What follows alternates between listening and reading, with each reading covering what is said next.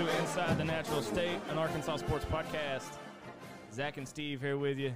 Steve, what's going on, buddy? You still breathing? I've calmed down quite a bit. You know why I'm asking? I don't know. Why are you asking? Where You've were been following me on social media today? Yeah. I calmed down until I got on social media today. See, like I totally skipped social media yesterday. Paid attention to fantasy football. Today's Saturday. Well, yeah. Saturdays aren't fair because it's just an emotional moment. So, but hey, you know what I don't do? What's that? I don't tweet at players or coaches. That's right. So, I stay away from that, but I had my fair share of things to say. And we'll get into that later on in the show, along with we'll get with Hutch too and get his thoughts. Yeah.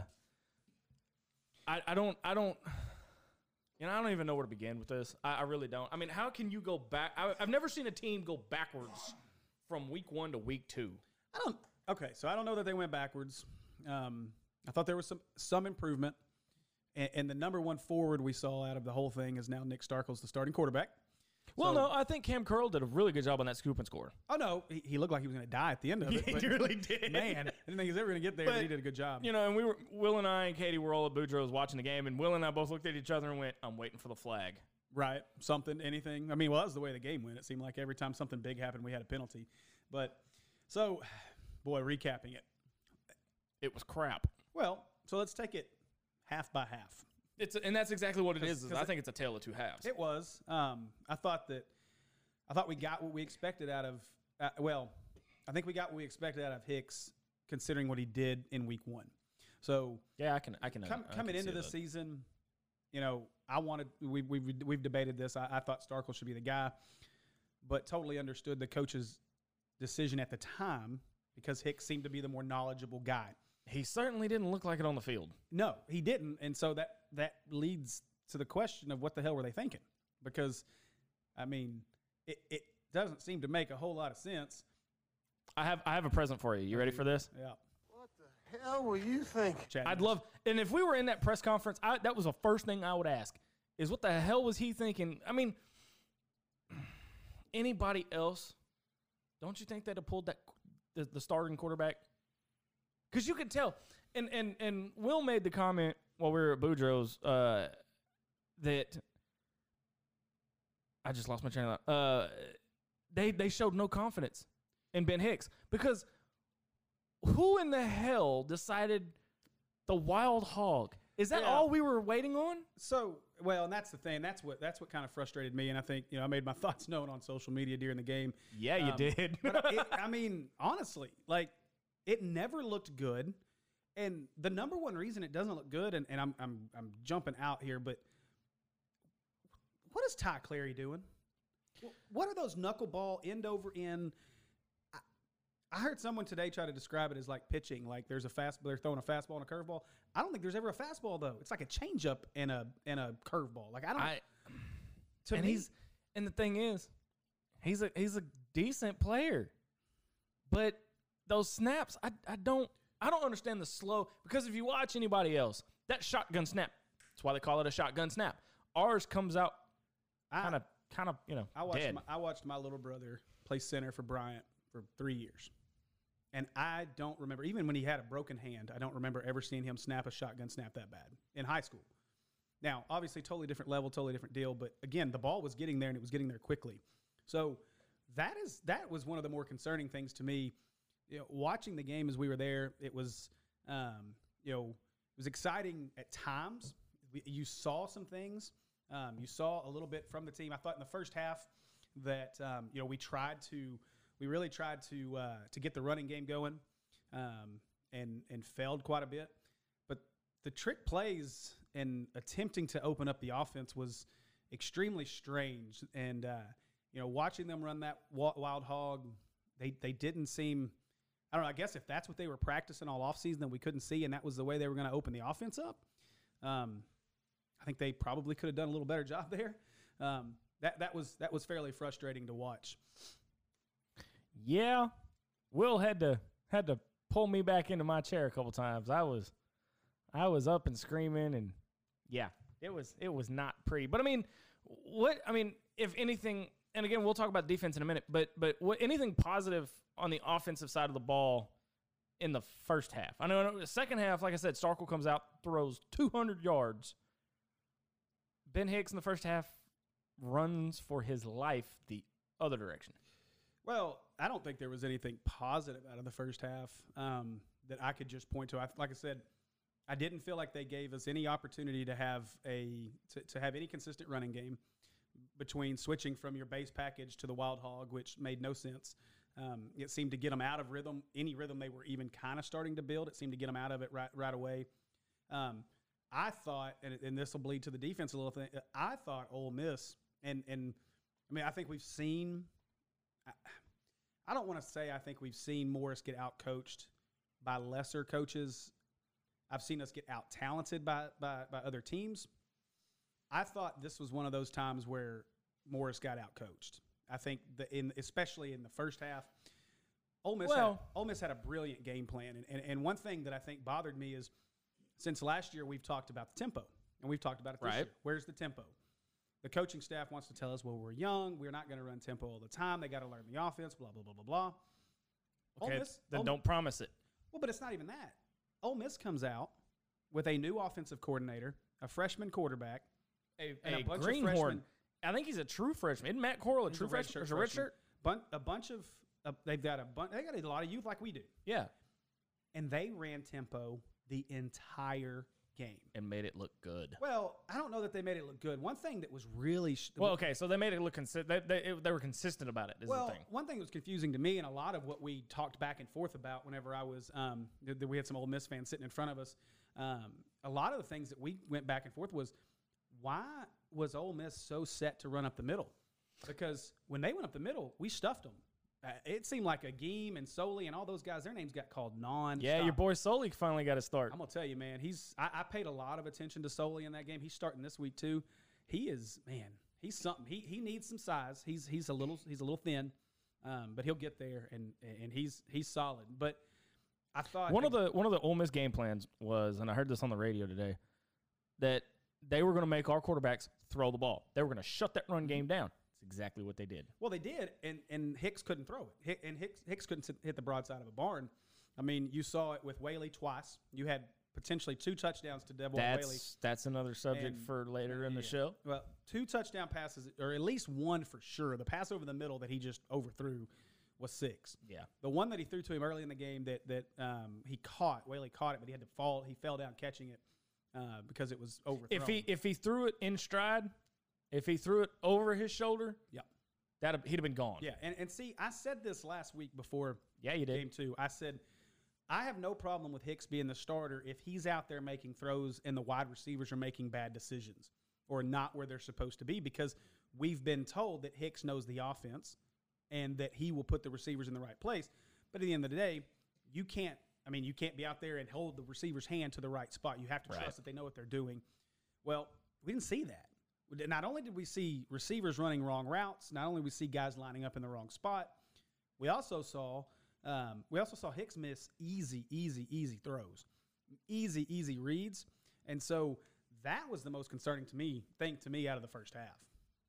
You think Hicks is an SEC quarterback? No, not at all. I didn't think Hicks was an SEC quarterback coming in. I didn't think he was this bad. I thought that. Well, I'm gonna hold on a minute. On an SEC level, he's not that talented. But at SMU, he looked like an all-star. Did he, though? I mean, he did 1 year. The second year he was in this system was when he set all those records. So his first year in Morris's system, he wasn't that good, which is understandable. You're learning it. Right. His second year in the system, he was good. And then when Morris left, he regressed a lot in the new system. Again, understandable. You're learning basically 2 systems in 3 years. I expected a lot more, and I really wish I could find that YouTube clip of him bashing the offense when he was still at SMU, because What did he say?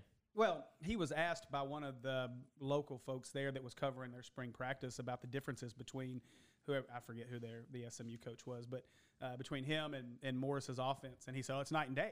He said, basically Morris is nothing more than backyard football that you just run around. And if it's backyard football, why is he struggling with it now? Well, that's kind of what and so to me, when he said that, my thought process was that Morris trusted Hicks so much that he gave him full autonomy on the offense to go out and do what he needed to do in an RPO system. Right.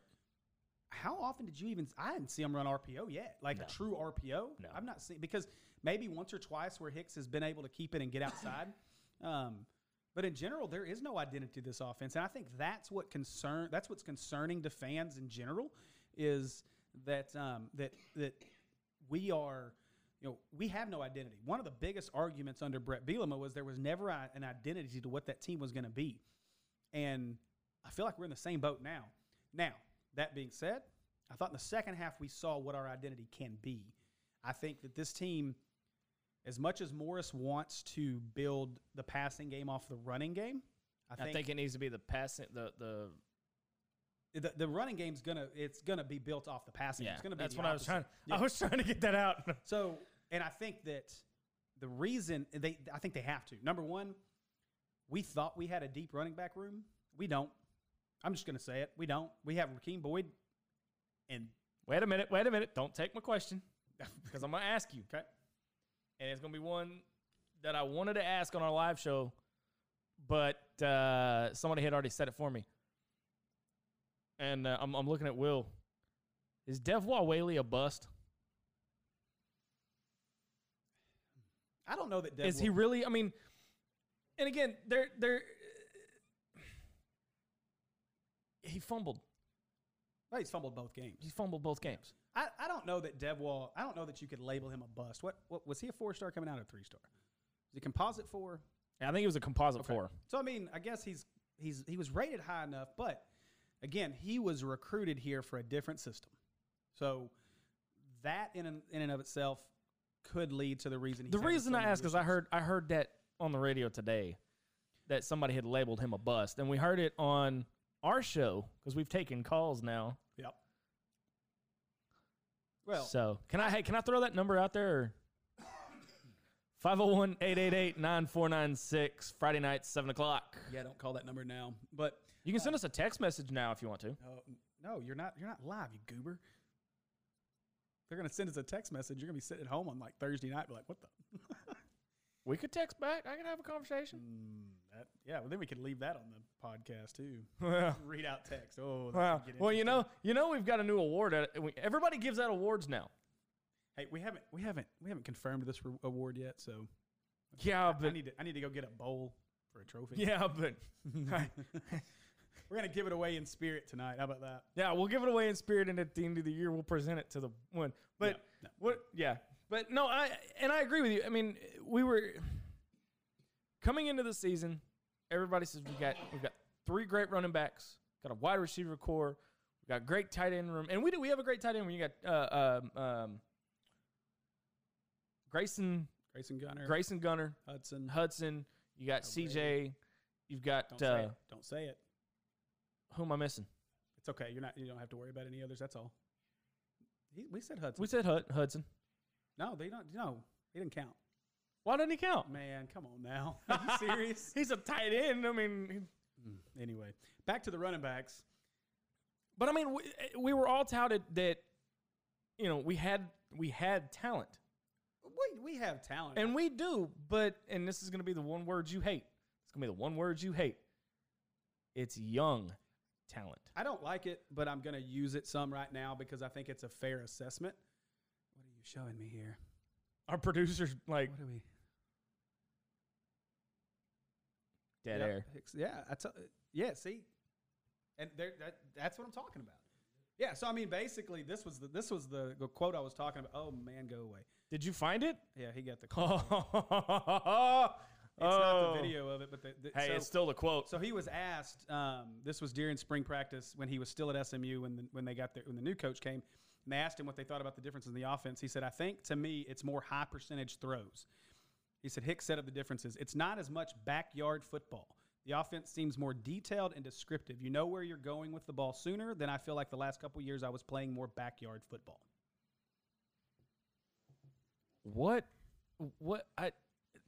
So if you listen to those words, that tells you all you need to know about the trouble that Hicks is having. Hicks needs a prescribed route. He has to know where to go with the ball. You know one thing I noticed about Hicks versus Starkel? Starkel, the receivers have to show a glimpse of being open, and he fires it in there. Well, Hicks waits until the very last minute and for those receivers to be wide open before he even decides to throw the ball. That's probably where he's having the most trouble. Well, it is, and he's holding on to the ball too long. And there's two reasons for that. One, he called him an Allen brother. Oh man. One reason, but one reason why he struggles is he can't make those reads. He doesn't make the reads quick enough. And then the second reason he struggles, and the reason he doesn't throw the ball as soon as the receiver gets open, is because he doesn't have the arm strength. He doesn't have the ability to get it in there. Did you see from the minute he got the snap how far he's got to lean back and launch it just to get it 20 yards? Yeah, his arm strength. And I'd love to see Stephen Jones stand next to him and throw, because we've been told that he was the more consistent. But the reason JSJ can't play is because of his size and arm strength. Well, I got an argument for that too, but we can. I can't imagine that his arm strength is that much worse than Hicks. That was the most glaring thing. I didn't go to the Portland State game, but we were there for the Ole Miss game, and we had really good seats where we could really watch everything from up. And it was amazing to watch the differences, and it was so much so that, and I think. And I might be wrong in what I saw. I didn't get a chance to go back and watch the full game again, but there were two throws, and I think one, Hayden just didn't look. He didn't even try. There was one where he looked at that. I think he looked. Was it CJ or that was CJ on the who looked the wrong way? Well, he looked the right. CJ looked the right way. We threw it the wrong on the reverse pass. That again, another question. We could go down that rabbit hole. Well, we'll get there in a minute. But there were two moments though that I noticed with Starkel, where he made reads either extremely quickly or someone was in the wrong place. I thought the one to Hayden was that way, but from what I've heard anyway, from what a lot of people have said, is that Hayden just never even looked. The other one, though, was, I want to say it was Knox and Burks were running the same seam route, and Starkel threw the ball before anybody turned around.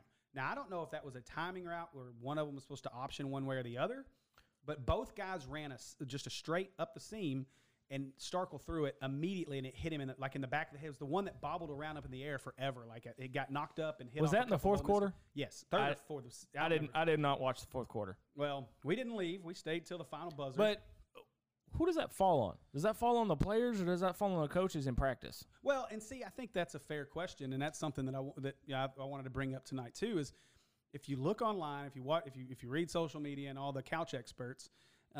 And we've had plenty of those over the last 48 hours. We'll go over some of that, but I think it's a fair question. I think it's a very fair question to ask about of where the fault lies here, whether it's with the coaching staff or the players. But to me, I don't think it's an issue of whether or not these coaches are coaching up the players.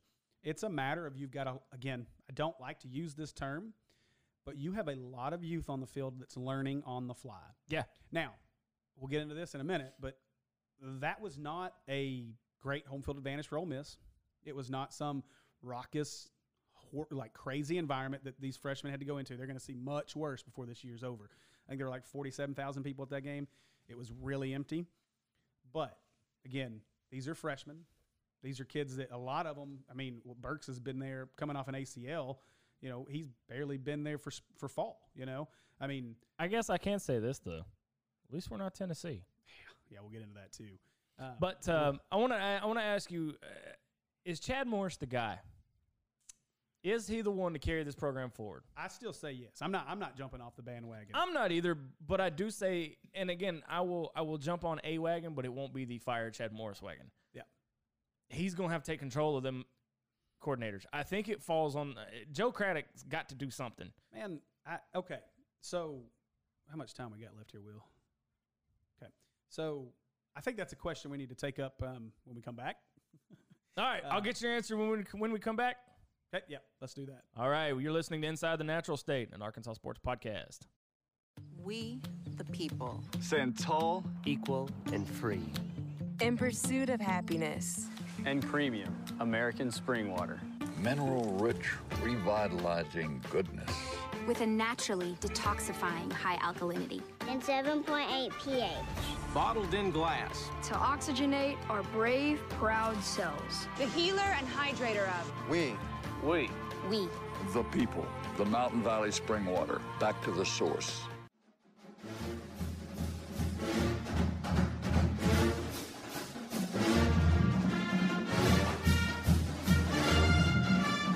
And we are back inside the natural state. Zach and Steve here with you. So I posed a question before the break. Is Chad Morris the guy to carry us forward? So the social media warriors have been out in full force. Oh, my God, have they? Good Lord. Saying everything from, anyway. Yeah, we'll get into that later, too. Is Chad Morris the guy? Yes. As of now, I'm not changing my mind. It's been 14 games. I agree. 14. That's it. I'm not jumping on that bandwagon yet. I've made this point on social media several times. 14 games, 70+% turnover rate right now in the program in less than 2 calendar years. 19 months on the job. You're playing, I don't know how many freshmen it is, but it's a lot. 53? It's a stupid number. There's a lot of inexperience. There's a lot of guys that are learning on the fly. You never want to have to play this much youth in SEC football, period. No. Portland State was concerning, obviously. Like I said, we've hashed that out a million times. It was concerning from what we saw. I think as we watch what's unfolded, I think the criticism on Morris right now is fair. I think that the fact that he made the decision to go with Hicks to start the season was a bad choice. That was a bad decision on the coaching staff. But at what point, Steve, does apathy start to set in? I mean, now here's the thing: if this team is 3-1 after these next 2 games, I think people are going to forget about it and be excited about the A&M. These same people that are being negative toward him now are going to be like, no, he. The majority will be just fine. The majority will, especially if we go out and handle Colorado State by 15 points or a double-digit win. A double-digit win against San Jose State, leave no doubt, especially in the San Jose You really State think game. we'd beat Colorado State by double digits? I'll give you that in a little bit. Don't play with my emotions like that. What's wrong with you, man? I'll let you know my pick on that one. But crap. Yes, to answer the question, I think Chad Morris is the guy. I think there's nothing I've seen right now, considering where we've come from to what he inherited to where we are today, that tells me that he can't get it done. Now, you said earlier, a few episodes ago, that anything less than 5 wins is not an improvement. That's right. I still feel that way. Okay. If he wins 3, with the amount of youth that's on the team, and I'm not saying he's going to end up losing his job this season. And that's not going to happen. Okay. Well, they're going to give him. They don't win another game, he'll lose his job. No, I think he's guaranteed 1 more year. I'd be shocked. I think no, and I've been saying this on social media as well. They're going to go after the assistants before they go after Chad Morris. You would think, but he has a relatively low buyout, and I mean these are a lot of things that need to be talked about. Like are we really talking about a buyout? But a year and a half in, I don't think there's anything that would keep him here from a 1-11 season. I mean, now you're going down. That's not going to happen. Now, don't get me wrong. I don't see that happening. But I still feel the same way. I still feel like this team. Look, the Ole Miss game. When we debated this and we went back both times. Oof. To me, I told you, the Ole Miss and the Kentucky games, I felt we would split because they're on the road. And I think I actually picked us to beat Ole Miss and lose to Kentucky. But I think I said at the time. Pre-camp, I went back and listened. Pre-camp, I had them losing to Ole Miss. Yeah, and so the loss to Ole Miss wasn't surprising. It's the manner in which we lost it. It's a game that we could have won. It's a game that if they we left 14, 17 points on the field. Well, at least missed the field goal, and there was 2 touchdowns that there's 1 touchdown that got called back. So in reality, you're looking at maybe 21 points. Well, realistically, if you look at the missed field goal's 3, the pass to Whaley, if we're going to call that a touchdown, the one that he had to die for. Okay. Then the one that went over his head. Yeah. And then the one that got called back on the illegal formation. Okay, so 24 points. So, I mean, potentially, but 24 points. But you're still looking at a 31-24 loss. Well, no. Well, potentially. But the debate's been out there. If Starkel would have started the game, we would have won the game. Probably because I think the offense would have moved more efficiently, which would have taken some of the load off of the defense. And I think he would have thrown for at least 300-400 yards. Oh, at least 3. And that's the thing. We're moving the ball. Well, but I think the difference you're going to see this week with Starkel being the guy going forward is that the running game should work better. If you get a chance, go back and watch the game and see what happens in that second half. The safeties they're no longer down in the box. No. The safeties are back, and they are concerned because we finally have a legitimate throwing quarterback. And so, to me, I still want to know what the hell took so long. I don't know. Why is he so hesitant and so reluctant to lean on Starkel? You mean Hicks? No. He was so hesitant before got now. you, yeah. Before now, Yeah. he was so hesitant to put Starkel in there.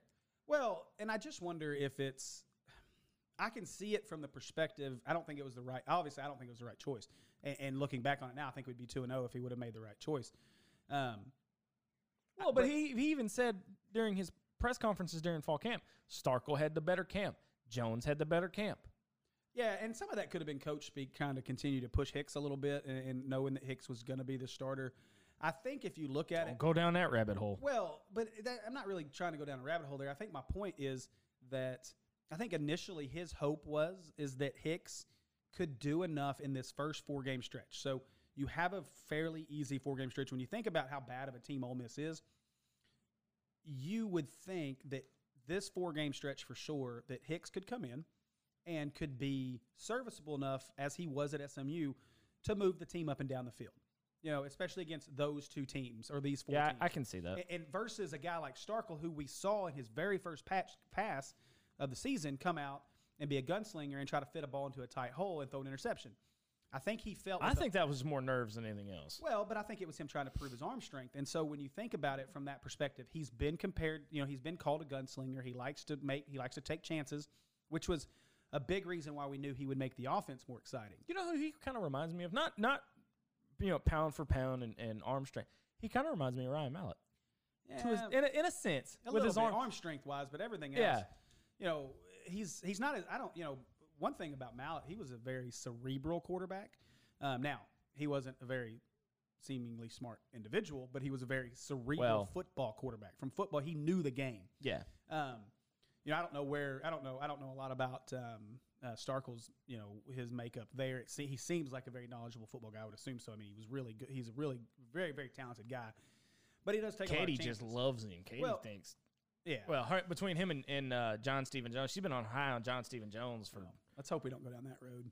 But and so I mean, I think that was the biggest reason they made that choice. And I know that Morris came out and said that was, you know, Starkel definitely has the most upside, but it was they didn't want to have him get stuck in bad situations and put these freshmen in bad situations, which would kill any momentum. Unfortunately, Hicks couldn't do anything to gain any momentum, which is what it inevitably cost us. So, yeah, I mean,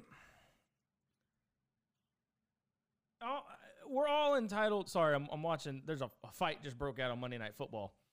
Oh, darn. Between the Saints and the Texans, and yeah, it was a beauty. Here, let me. Well, so, but no, I mean it's one of those things that. Everybody woke up this morning blasting on social media, on the radio. You call it, I mean, you name it, they're blasting. They're blasting it. Yeah. Well, but it leads me to this question. Is it the offense or is it the execution? And who in the world thought it was smart to run the wild hog? Yeah, and that is the only question. So The big question that's come up a lot here lately is of course Craddock needs to go. Excuse me, sorry about that. I've got this awful cough that will not go away. But you've been dealing with that for a while. I know it. So the question has been, you know, is it Craddock? Should Morris be calling the plays? Well, here the reason I ask is Craddock called the Ole Miss game from the box. Mm-hmm. Okay, on several of those plays, the announcers as well said that Boyd was lining up too far back. Okay? If they can see it, and you can see it, and I could see it, why couldn't the coaching staff? And who's to say they didn't see it? And just, I don't know. What do you mean they chose? You can't tell me they chose to ignore it. I'm not going to say they chose to ignore it, but we don't know what happens on the sidelines in that situation. So I don't really know there. But from a perspective of whether or not it's the offense or if it's execution or play calling. Sorry, I got a cough.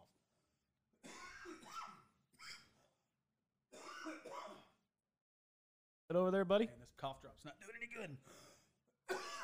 Anyway, I'm afraid to give him cough medicine because he'd pass out halfway through the show. probably so. Get drunk off cough medicine. But, I mean, to me, if you're looking at it, okay, you got to wonder if it's this coaching staff. It's what it boils down to, is this coaching staff, plain and simple. Okay? They talk about it every time in their press conferences. They talk about it in spring camp that, practice. But the thing is, practice is what you do during the week, okay? And the result of those practices is what we see on the field on Saturday nights. And so far, what we've seen on Saturday nights, not all that great. It's not all that great. Oh, this audio is going to be terrible. I'm sorry, guys. You good? Coughing. I don't know. We'll see if I can get through this. All right. But, yeah, I get what you're saying, and that's been the big argument, I think, over the last couple of days really since the Portland State game is it the coordinator, is it the execution? I don't think the play calling has been bad other than there's been a few times. Well, so the Wild Hog I thought was very strange. I didn't understand that at all. Somebody on Twitter, I think it was actually one of the Hogettes that had tweeted either at me or at the page and said the Wild Hog, how he came out the week before and said, it's vanilla, whatever. She goes, well, this is just the Wild Hog is just that little chocolate swirl within the vanilla. Yeah. Well, if that's what they were trying to keep away from Ole Miss read that better than we did. But, well, I don't know that it's easy to read, number one, because Boyd's not throwing it. So, and then. Which, Boyd's got a better QBR than Ben Hicks does. That's scary. I'm just going to throw that out there. So, the reason it was so easy to read, though, there were two major issues with it. Well, three. The snaps were slow. They couldn't get the snaps back. I mean, Ty Clary's snap, those shotgun snaps are awful. I don't understand what's going on with his snap. I know last year he was dealing with injuries and things like that, but last year he was basically rolling them back there. At least they're getting there in the air. They just tumble back there and take forever. Yeah. So that to me was one huge reason why there was such a massive issue with the Wild Hog. The other is that Boyd's not going to throw it, and then three. The penetration that the defensive line was getting, it basically took away any option of. So when they were running the sweep or any of the jet sweeps they were trying to run off of it, they were pretty much dead from the beginning because there was no containment. So to me, I saw some questionable play calls at times, but I didn't think in general overall that I think it's an execution issue more than it's anything. Well, but at the end of the day, I mean, who do you look at and go, this needs to be fixed? I mean, is it the player on the field or the coach on the sideline? Well, okay. Because like I said a few minutes ago, that we practice all week long, and the result of that practice is what you put on the field Saturday night. And what we've seen in 2 weeks doesn't bode well and doesn't look good. Yeah. Doesn't look like they're doing much in practice. And the key word, and I'm probably going to set you off here, the key word that everybody's dropping today, fundamentals. Yeah. I don't see as big an issue in fundamentals, and I'd be really curious who or what the issue is from a fundamental standpoint. To me, from a fundamental standpoint, I thought they tackled pretty well. I think they probably still need to work on that. Again, we're still early in the season, so from a fundamental standpoint, I didn't think that they played. Now, I caught myself trying to watch the offensive line as much as possible to get some ideas. We're still struggling. I thought the offensive line played well in the second half with Hicks in. I thought Hicks manipulated the pocket better than Hicks did. I mean, and even in the postgame, I'm getting them both confused now. Sticks. Even Starkel came out and said, "Look, I told the guys. I said, look, I'm not going to hold on the ball. I'm going to get you the ball as fast as I can." Yeah, and he did that. Right, but even in time, he was, what you saw with Hicks is Hicks would try to run around and out of the pocket, or just run left and right. He wouldn't. Well, that's run what I'm saying. Starkel Starkel sticks. You got me saying it. So Starkel will step up into the pocket. He's got no issue stepping up, Yeah. and that's why he took a few extra hits. But And he took a lick, and I was very impressed. Yeah. But I'm also worried, okay, if he's going to take licks like this against Ole Miss, an Auburn, an Alabama, or an LSU, yeah, but and I mean those are different. that's going to animals. bring – what happens, though, we put all of our eggs in a basket with what we're apparently calling the Starkle Sparkle. Where the hell did that start? Yeah, it's trending on Twitter now is the Starkle Sparkle. I don't know. What happens if he gets his bell rung and we got to put Hicks in? Well, then we're back to square one. I mean, and it is what it is. And my last question though is are we going to see KJ? We will. I don't think there's any value. Now, let's say this. They better not burn a red. I don't think they'll burn the red shirt. No, he won't. That won't happen unless there's injuries. But I will say this: if you want to run the Wild Hog, you do it with KJ. If you're gonna run it, because I think that we'll see KJ, and I think KJ is going to get his opportunity. I don't think you gained anything in the last 2 weeks of playing KJ. I think where you're going to see the benefit for KJ, if you really want to play him, is you build the package.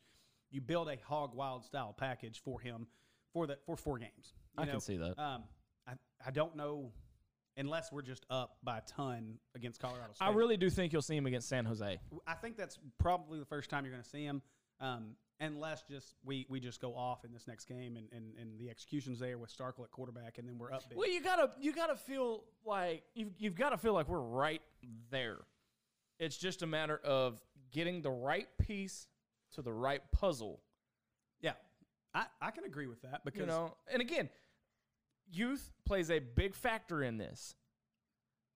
Yeah, it does. I mean, you can see it on the field, and that's part of the big issue. But I think where the issue with that comes from, and why we shouldn't have went with Starkel to begin with, was we were led to believe that Starkel would be the best option to get these freshmen going and in the right spots, and instead we had Hicks who couldn't hit the broadside of a barn, and so you could get no rhythm going because you couldn't start any tempo because you couldn't move the ball. I really think and again we're wrapping this one up, I really think that if they'd have left Starkel in during the Portland State game, he'd have settled down.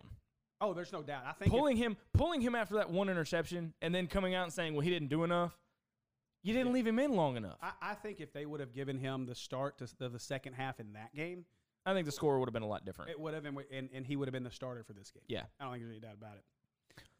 Oh. Well, so when we get back, I guess you get to ask me a little bit about my experience. Yeah, when we get back, I'm going to put Steve on the hot seat. Steve was in the Grove on Saturday, and we get to hear all about it. So coming up, Steve's in the hot seat on Inside the Natural State.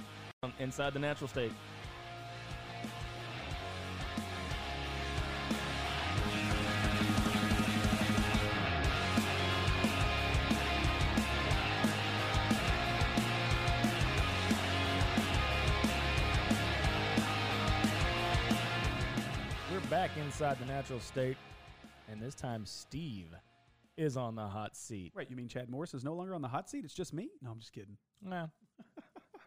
He's cooking on the back burner. I don't know that he's cooking yet. Calm down, Razorback Nation. Calm down. He's all right. Calm down. It's okay. So, I got to know. You went to the Grove this weekend. Yeah. I was really excited. You were. When you left Friday, you were really excited. So what exactly happened? Okay, I'm going to preface this by oh crap. I wasn't feeling great, as you can tell. Hopefully, we can get through this segment without me dying and coughing and a lung up. And it was like 9,000 degrees. But man, I have heard. So a buddy of mine, we have a goal. We're trying to hit every road or every SEC stadium, and we've made it to several. Well, Ole Miss is one that I've not been to. He's been a lot. He's lived in Oxford. He lives in Oxford now. His parents live there. So they've talked up the Grove, just like everybody else has talked up the Grove. It's supposed to be the premier tailgating experience in the SEC. It was the most overrated crap I have ever been a part of. It was basically just a bunch of. You mean something like that? Yeah, that was pretty well where it went. It was a huge disappointment. So So for anyone that's not been to the Grove, basically here's your layout. It's tents literally everywhere. So tents, and it's just tents piled on top of tents. I mean, so so I'm going off of what I know at War Memorial. Mm-hmm. So you got little tailgating spots that you get that your vehicles pull into. Thunder. You get like what, 10 foot? Yeah, well, basically you got the vehicles pull in and everybody kind of tailgates in between. Right. You set all your stuff up. People are playing bago, throwing footballs around. You got grills firing. Yeah, grills. Same kind of experience at the Grove, right? No, not at all. You're kidding me. You don't. I mean, and I get it. War Memorial's a little different story where you actually drive up onto the tailgating surface. Well, yeah, but that's fine. But basically, it is just a bunch of pretentious jackwagons with their chandeliers, sipping their hottie toddies with a bunch of finger food. That's it. Wow. It was there. No grills. Tell me how you really feel about it. There was not one grill. They don't allow grills. How do you tailgate without a grill? No grills. Okay. What did they have? Broccoli sticks? So check this out. Saturday morning, I wake up, and my buddy, we're staying at his parents' house. My buddy's mom has been preparing for the tailgate all morning. What is it? Tea and crumpets? So no, I'm thinking I'm thinking she's getting like some burgers ready, some good stuff to throw on the grill. No, dude, it was like little tortilla rolls and sandwiches and all kinds of other it was. So I felt like I was going to like a picnic in the park with my little sandwiches and so then we get there. Was it the little cucumber sandwiches? Yeah, stuff like that. Like the really I don't know. It was weird. What'd they do? Cut the crust off the breads and stuff? Dude, they had like fruit trays and stuff like at a tailgate. Yeah. And crackers and dips and it was weird. What? So for those of you that can't see it, my head just exploded. Yeah. I did not see one game of bago. I think I saw 2 kids throwing a football around. But by the time you get to about 3 o'clock, there are so many people walking around that you can't move. Like, I mean, literally, where is it that they tailgate? Well, at? It's in the center of campus and it stretches out for longer. Now, I'll say this: I didn't walk the whole thing. I think there's a square down a little further that I didn't go down to just because it was so hot and busy. Yeah. But where we were in kind of the main clump, and it's now the one saving grace is all shaded. And so you're all set up underneath all these trees, and then you have aisles that run kind of between, but all the aisles is just where everybody was standing and congregating because you couldn't hardly sit in your tent because there were so many people around the tents. So the best part, well, not really the best part, but just to throw you for another loop. So we're sitting there in the tent, and my buddy's stepdad says, "Hey, you want a beer?" And I was like, "Sure, I'll have a beer. We're tailgating. We're supposed to drink a beer, right?" Yeah. He said, "Well, you're going to have to pour it in a cup." I said, "Why do I have to pour it in a cup?" He said, "Well, we're technically not supposed to drink, but you can drink. You just got to put it in a cup." Wait.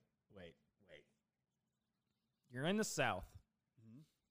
You're at a football game. Mm-hmm. No grills. Nope. No bagos. Mm-mm. And now no beer? Mm-hmm. What in the hell kind of tailgate? You can't even call it a tailgate. Well, there were no tailgates, so it wasn't a tailgate. No. It was, I'm telling you, man. Let me guess. Were the gentlemen in polos and khakis? I didn't look at too many men now. Were the girls in sundresses and heels? Oh, I'm going to get in trouble. Let me just tell you. I give Ole Miss this. There was some attractive sights walking around. You wouldn't have enjoyed it, though, because she would get mad, and you're good. You don't need to look at those things. I shouldn't either, but, man. You're getting the uh-oh. I didn't do anything. She's throwing more underwear. And it's not a good thing this time. I was gonna. Well, no. I'm just. But no, I mean, how do you not have? I mean, and again, I've heard a story, and I'll tell it in a minute. When you know, this wasn't. What is it, like the world's least expensive tea party? It was awful. I mean, it was. I don't know. It doesn't hold a candle to War Memorial.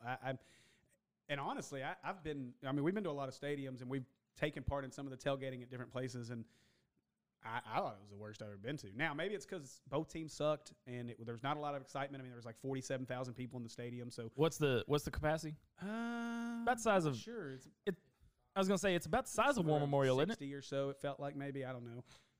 It was there was a lot of empty seats in that stadium. So I mean, maybe that was part of it. Maybe 2 or 3 years ago when Hugh Freeze was there banging prostitutes and paying players.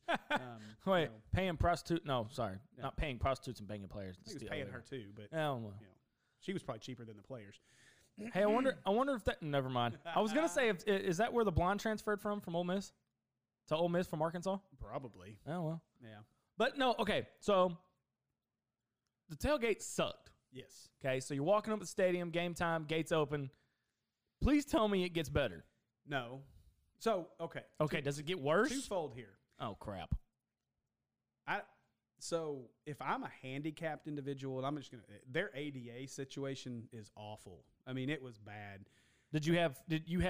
So we had wheelchair seats. My buddy, he had a car accident about almost exactly a year ago, and so he's still recovering and can't walk. Right. And so we ended up with seats up in which there at that stadium, your wheelchair access seats are at basically the top. It's on the top of the bowl area, and so we had a lot of issues. I cussed out a security guard, and nicely done. Probably should have been thrown out of the stadium. Nicely done. But that was very disappointing. If I was a handicapped individual, I'd probably never go back to that stadium. Well, I wouldn't go back anyway, but certainly wouldn't go if I was a handicapped individual because it was bad. So I mean that part of it was pretty terrible. The stadium's nice, but now this is where I'll give them credit. If that stadium would have been full, their game day experience, like as far as in-game atmosphere, is a lot of fun compared to ours. Yeah, I mean, you know, now I've not been to a game this year. We're going to go this weekend, but in my past experience at games, it's boring. Like for Razorback games at Razorback Stadium. Well, so do they do? And this, I guess, this is years past that between breaks and during the timeouts, they do all these awards and game balls. Does Ole Miss do that same thing? Had a couple. It wasn't a lot. Like every once in a while. Like I think maybe. So what did they do? What did they do during the timeouts? The rest of the time they played music. Like there was one point, I don't remember when we were. I'd have to go back. I shared it on the Snapchat page. But they were blaring some music, had all the lights in the stadium flashing and going crazy. And the fan, I mean, for 40-something thousand people that were there, it was loud at that moment. Like this was in between during a commercial break. Yeah. But they did it perfectly. They timed it to where when they were coming out of the break, that it was loud. It was obnoxious. I think we were on offense. So, I mean. So they did it to rile up the crowd. Yeah, they do a great job. That's smart. And we don't do those kind of things. At least we haven't to this point. Now, I've heard that there's some changes, so maybe we'll see that this weekend. We haven't had and that changes I don't know if you noticed, we haven't had a night game at War Memorial, or at either one. Right. We haven't had a night game in Fayetteville. We will in a week and a half. Yeah, 6:30 State game, 6:30. 6:30 SEC Network.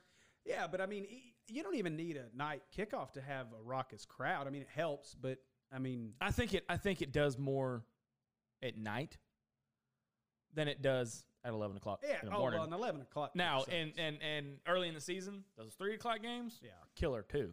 Right. Well, yeah, but and so I mean, I think that they've been trying to make some changes there as far as to get that game day atmosphere better. But I'll give Ole Miss credit; they did really, really good from that aspect. Now, okay, so you're in this. Did you have different SEC stadium? Yep. Okay. Are the rules? Do they have the same type of rules outside of an SEC game? Like, so you know how War Memorial has a blanket. They follow the same rules no matter what the event is inside the stadium. Does the Grove have that same thing? What do you mean as far as clear bag policy? Oh yeah, I mean I think that's a conference ride scanning tickets, things like that. Yeah, it was weird actually when we came in. So we noticed something, and I don't know if the University of Arkansas is doing this. Ole Miss is doing it next year.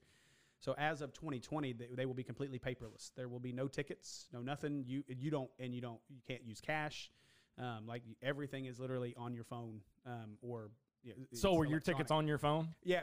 How do they have there? You could have physical paper tickets, but you also had a QR code. Yeah. And they just scanned your phone, but it was funny. So it's kind of like Verizon Arena does now. Yeah. But now I'll say this: security at War Memorial is probably tighter than it was at Ole Miss Stadium. When we walked in, I mean, we were early. We walked in about an hour before kick. But as we walked in, I literally had to take my phone to the lady with the scanner and make her scan my ticket. Otherwise, I just walked in. They just let you in? Yeah, they opened the gates and we just walked right in. And had I not stopped and made the lady scan my ticket, I probably could have just walked in and not had a ticket. Wow. So, I mean, it was, again, that was their first home game, so probably some stuff there. But yeah, I mean, overall, I thought their game day, their in-game atmosphere was really good, and it's some things. Where was your seats in comparison to other Ole Miss fans, the student section, the band? Because the diagram that they showed online was, I guess it was on the west side of the stadium. Yeah, I don't remember. We were on the Arkansas sideline, but we weren't with the main set of Arkansas fans. So the reason I ask is there was only like 2 or 3 sections that they had allowed. It's not like LSU when they put Texas's band up in the nosebleeds. Right? Yeah. Well, they actually put Arkansas's band right at the corner next to the field. So they were low, but of course they had a very small band there. Yeah, I think there's only a handful of band members that that travel. And then we had a section, like the Razorbacks had a section right behind the bench. I'd say probably the 30-yard line, and it was pretty full. And then there was another section of Razorback fans, kind of the back corner of the end zone. We were about the 15-yard line. It's not bad. About 60 rows up. So we had a really good vantage point where we were. And it was cool because when the sun went down, the weather was phenomenal. It was hot all day until the sun went down, and we were like in a wind tunnel. So we just got the nice breeze the whole time. But, man, I said this on Twitter while I was there, but I got a bone to pick. I'm going to tell you. I've never seen this happen, and I thought this was one of the most classless things that I've ever seen happen in terms of what fans can do at a game. So as we came out from half, and everybody's warming up, I don't know if you've ever been to a game, the special teams comes out first, and they kick, and the kickers come out, and they do all their things. So Limpert, who had obviously struggled in the first half, Limpert comes out to kick his practice kicks, and he's booming them. I mean, those were the best kicks he had all day. Well, from about 35 yards out, he was nailing them over the net. Well, on that side of the end zone, that full end zone is the student section. Like that, the students have the entire end zone. Yeah, I've heard stories about. And I think I've heard a story about this. Yeah, so it's really neat. But so every ball that would go in the stands, typically you throw them back, or if you really want one, you kind of keep it. But I've tried that before, and I got away with it once. They chased me down. So Limpert is kicking these balls into the stands. The students are catching them and then turning around and throwing them further up the stands, and then throwing them further up the stands until they get to a guy that's at the very top, and they threw every single practice football that Limpert was kicking out of the stadium. To the point where he basically couldn't kick anymore because they'd thrown all the balls out of the stadium. Wow. Yeah. So I thought that was pretty classless. I mean, again, well, I had heard there's various stories on Twitter, social media, things like that, about Ole Miss fans pouring beer on the Arkansas contingents. One was talking so much crap that one of them about jumped the guardrail and got into a fight. I mean, now I've heard Death Valley at night is worse. Right. But and of course I heard, the security guards didn't do jack crap about it. No, and they didn't do anything about them throwing the footballs out. You would have thought that somebody would have done something about that. I don't know if you listened to the radio today, but there's a radio station here that took a contingent of Razorback fans for a contest down. Right. And their mobile unit, truck or whatever got towed. But on top of that, 300 ounces of beer were poured out in the grass right in front of them. Mm-hmm. What does Ole Miss have nothing better to do? I really don't know. Like I said, I saw plenty of drunk people. I don't know anybody that follows the Snapchat page, but we had a really, really drunk girl that was in the tent next to us. Oh boy. And she was acting a fool, and then at one point was laid out rolling around on the floor, just laid out on the grass, dancing to whatever music was going on next to her. Oh boy. It was interesting. So, but I mean, that's stuff you expect to see. So, but I mean, it was, yeah. I mean, I was pretty shocked at some. So it's one of those stadiums that you went, you experienced it, don't really care to go back. No, I don't think I'd go back. I mean, maybe if it was, a really good game and it was worth going to, but in general, no. I've done my time there. I'm good. I don't want to go back. And the Grove was highly overrated. Well, nobody does it quite like War Memorial. No. But again, we're going to experience what tailgating's like up in Fayetteville in 5 days, 6 days. Yeah, and tailgating, it's not great on the hill just because of the topography up there. And, it lays out. I'm really excited to see what Hogtown's all about. This will be the second time they put it on. So I'm really curious to see how that works out. We need to reach out to some Hogettes and see if we can track them down and meet them face to face. So we've talked about the Grove. We've talked about the game. Let's wrap it up and move forward to Colorado State. The game sucked. It hurt. Yep. Do I think that Chad Morris needs to get a better grip on the mistakes that have been made? Because if you make one mistake and you don't learn from it, you make that same mistake again. It's the definition of insanity. Mm-hmm. It's doing the same thing over and over again, expecting a different result. Yes, it is.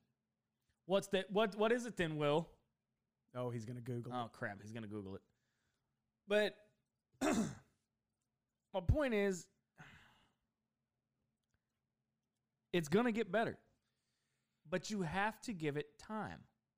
Yeah. So the one thing I don't like, and this could be another rabbit hole for another time. The one thing I don't like is that before the season, Chad Morris came out and said, we're not going to have another situation at quarterback like we had last year where we're flipping back and forth. We're doing the same thing. To an extent, but not to the way we were last year. I mean, I think he has settled in, and I think that's the one big thing we can take out of this game is that I think finally we have the quarterback that should be in there. So I think Starkel's the guy, and I think he's the guy that needs to be in there. To me, that's the plus. We can grow off of what he did in the second half of that game against an SEC defense. We'll talk about what we think about Colorado State coming up here in a few minutes. But I mean, I think if we gained anything from that, that's the one thing we can look at. Morris deserves the criticism he's gotten, and he's going to have to put a better product on the field over the next couple of weeks to get some of that criticism to go away. But hopefully, with Starkel in there at quarterback, it makes a big change, and we see some big differences. I hope so. So check it out. We're on all available devices, I think. Anchor, Spotify, and now on Apple. Yes. All you got to do is in the search bar, Inside the Natural State. You'll find us. Hit subscribe. We're also on social media. All you got to do on your search bars, Twitter, Instagram, Facebook, Snapchat, Natural State Sports. Be sure to look us up. Call us on the Friday show, 501-888-9496. Hit me with an email, zach@naturalstatesports.com. After this, we're going to be hanging out with Hutch and get his thoughts on Inside the Natural State.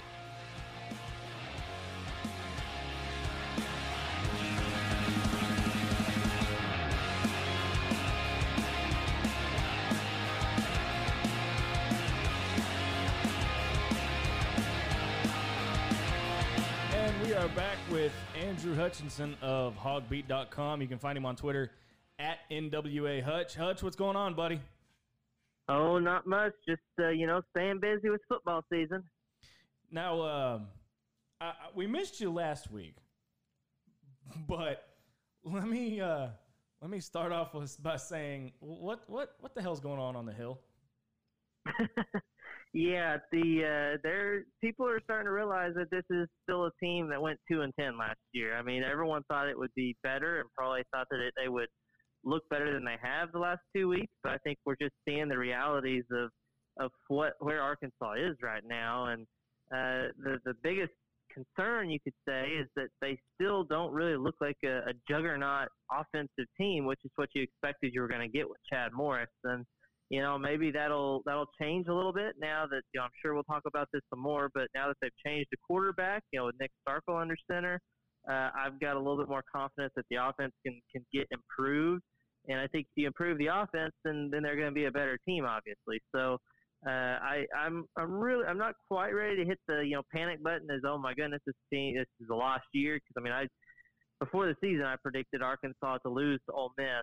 I didn't quite expect it to be like that, but still, I'm still hopeful, I guess you could say, that the season isn't lost and that there's still some reason for optimism, at least as far as the offense is concerned.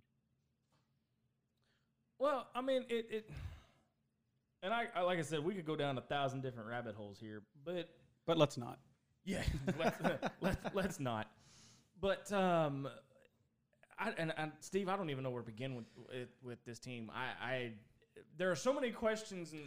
Yeah, I mean, I guess where I am right now, I'm curious to get Hutch's thoughts on this too. Is, I felt like the two things that have concerned me from weeks 1 and 2 is, and I know a lot of it is the offense and some vanillaness, but the lack of any real tempo, especially with Hicks was supposed to be the guy that knew the offense, so there wasn't a lot of tempo there. I've been fairly impressed with where the defense has been. I think they got wore down on Saturday, but I think they've played pretty well. But it's from an offensive perspective, is it just the fact? Is it all the youth? Is that the issue? Like, what are your thoughts on what's causing this offense to bog down? I think the youth has something to do with it, but I also really think that the quarterback play has also been a big factor because, I mean, it's really hard to get in a rhythm and play with any type of tempo when you're going 3 and out or just having drives completely stall out. And now part of that's on Ben Hicks. He didn't perform well. I mean, he completed less than 50% of his passes, both against Portland State and Ole Miss. But I think part of it is also the youth because, I mean, they are having some of those problems that the coaches were worried about. The reason they went with Ben Hicks in the first place is that, they've got to get these guys aligned. And we saw it against Ole Miss. It eliminated a touchdown when Treylon Burks was lined up on the line of scrimmage when he should have been off the line of scrimmage. So it's definitely a mixture of a lot of things. I do think that with Nick Starkel running the show, I think they're going to look a lot better. And as they get more comfortable with the offense, both Nick Starkel, the young guys, everybody on offense, I think that we'll start seeing it be more productive, and then they can start speeding things up. I mean, first things first is you got to move the ball. Then you can worry about going fast. Yeah, absolutely. I mean, we saw him get to move the ball fairly well in the second half, but I think one concern that I noticed watching him was, when Starkel came in the second half, it seemed like we had a lot of pre-snap penalties and a lot of confusion a few times, and I know that was some of the worries that Morris talked about before the season started and why Hicks was in there. Obviously you got to hope they get that cleaned up, but I guess that would kind of fall into that youth side as well. I guess the other big question I had, and since we didn't get to talk a lot after week 1, is the big debate over the last 2 weeks has been, is it everybody wants to say fire the OC, let Morris call the plays. I haven't seen a whole lot. Now game 2 was a little different. I have some bones to pick with some of the stuff that was called in game 2. Easy there, buddy. But did you feel that it was do you feel that there's an execution problem more than there's a play calling problem? There were a few things that, especially in the Ole Miss game, that it made you kind of, scratch your head and wonder what they were thinking. The Wildcat package was a disaster. Because you've got a talented running back wearing number 5 doesn't mean you can automatically run it. So that was kind of puzzling. And some of the special plays they had, trick plays, they didn't quite work. Everyone wants to talk about the play where Mike Woods, lost his mind and ran backwards for 14 yards. Why would they dial up a trick play there? Well, if they actually executed it correctly, that was 6. Starkel threw it to his left instead of throwing it to his right. If you look at it, O'Grady's running down wide open and probably scores a touchdown right there. Yeah, O'Grady's got 6 yards on that guy. Yeah. Yeah, exactly. And then you had, another play where, or even before the quarterback change, Hicks, a couple of passes to Devwah Whaley that probably would have been long touchdowns had, he thrown it better where Whaley didn't have to stumble just to make the catch on one. I think it was a wheel route. Yep. And then you had him streaking down the middle of the field, wide open, and Hicks throws a laser beam that is barely off his fingertips. And so if those plays work, they look. I mean, they were schemed up right and everything. So I think more of it's just an execution at this point. But there are some puzzling play calls here and there. I mean, you expect that pretty much at any level. There's going to be plays that you just aren't really sure why they ran them. But really, I think right now I'm kind of anxious to see, as I said, to see what it looks like with a full game of Nick Starkel. And obviously, it'll look better these next 2 weeks because you're facing non-conference opponents that you should be able to move the ball on. But I think that I'm anxious to see how they look and just how smooth the offense looks with Starkel. Hutch, let me ask you. A couple of weeks ago, in fact, it was just last week. Now, my time is not an easy thing for me. Morris came out, or I think it was Craddock that came out and said the reason they pulled Starkel is he didn't do enough to overtake Hicks. He threw 200 yards against Ole Miss in a half. Why are they leaving? Why did they leave Hicks in for so long? I mean, all of us that were watching the game were screaming at the TV, pull Hicks. I mean, it got so bad to the point that the announcers on SEC Network were even saying we thought we'd see Hicks Starkel by now. Is it because that he was out? Is it because he didn't report for fall camp? Yeah, I mean, I think that the biggest thing is that they went with Hicks to begin with because of that experience, because of the knowledge of the offense, things like that, and that made sense to me. Like when he explained it, and that's honestly what I predicted. I predicted it. I mentioned it in a story that we did before fall camp. I said I think that Hicks is going to win the job because he has the experience and that advantage of being in the offense already. What surprised me is how poorly Hicks played. I didn't expect him to play this poorly. I kind of expected him to move the offense here and there, make the throws you're supposed to make, and just kind of look very average, I guess you could say. But he's looked anything but that.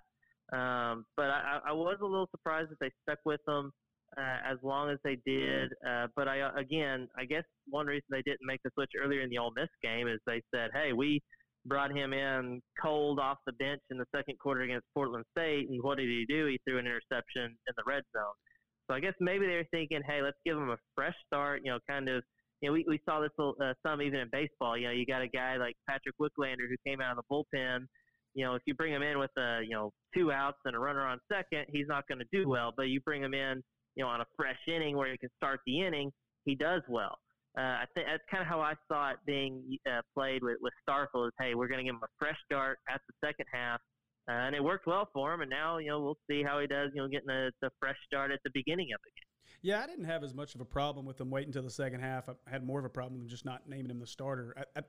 I think the perplexing part to me out of all that was the fact that, going back to the Portland State game, was how when they threw him in there in a pretty tough situation twice, really, those 2 drives he got.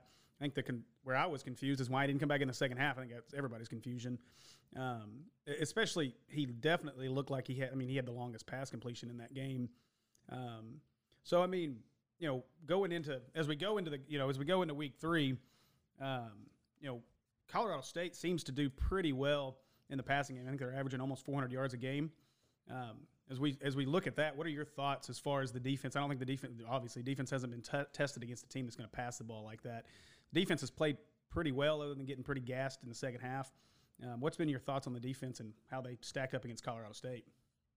Exactly. The defense seems that it's gotten gassed, as the game went on. And that was one of my, big questions. I actually asked Chad about that today at the press conference was, your secondary played almost every single snap in that game against Ole Miss. And it seemed like they got pretty worn down by the time the fourth quarter rolled around. We saw that with a bunch of missed tackles and, just things like that.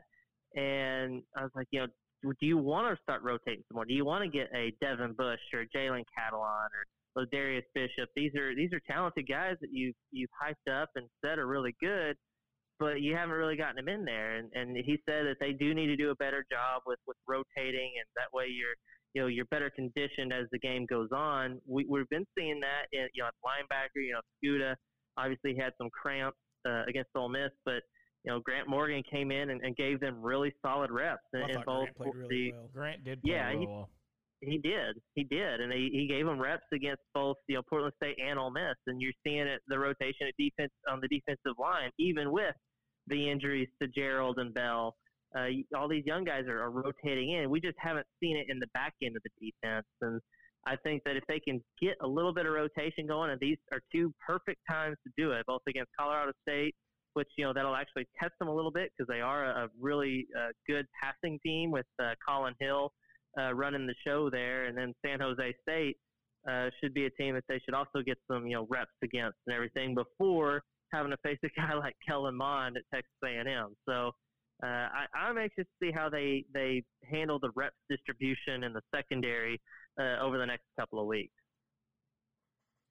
Hutch, what does this all boil down to? I mean, we've heard it from the fans that it's fundamentals. We've heard from the fans that it's poor coaching.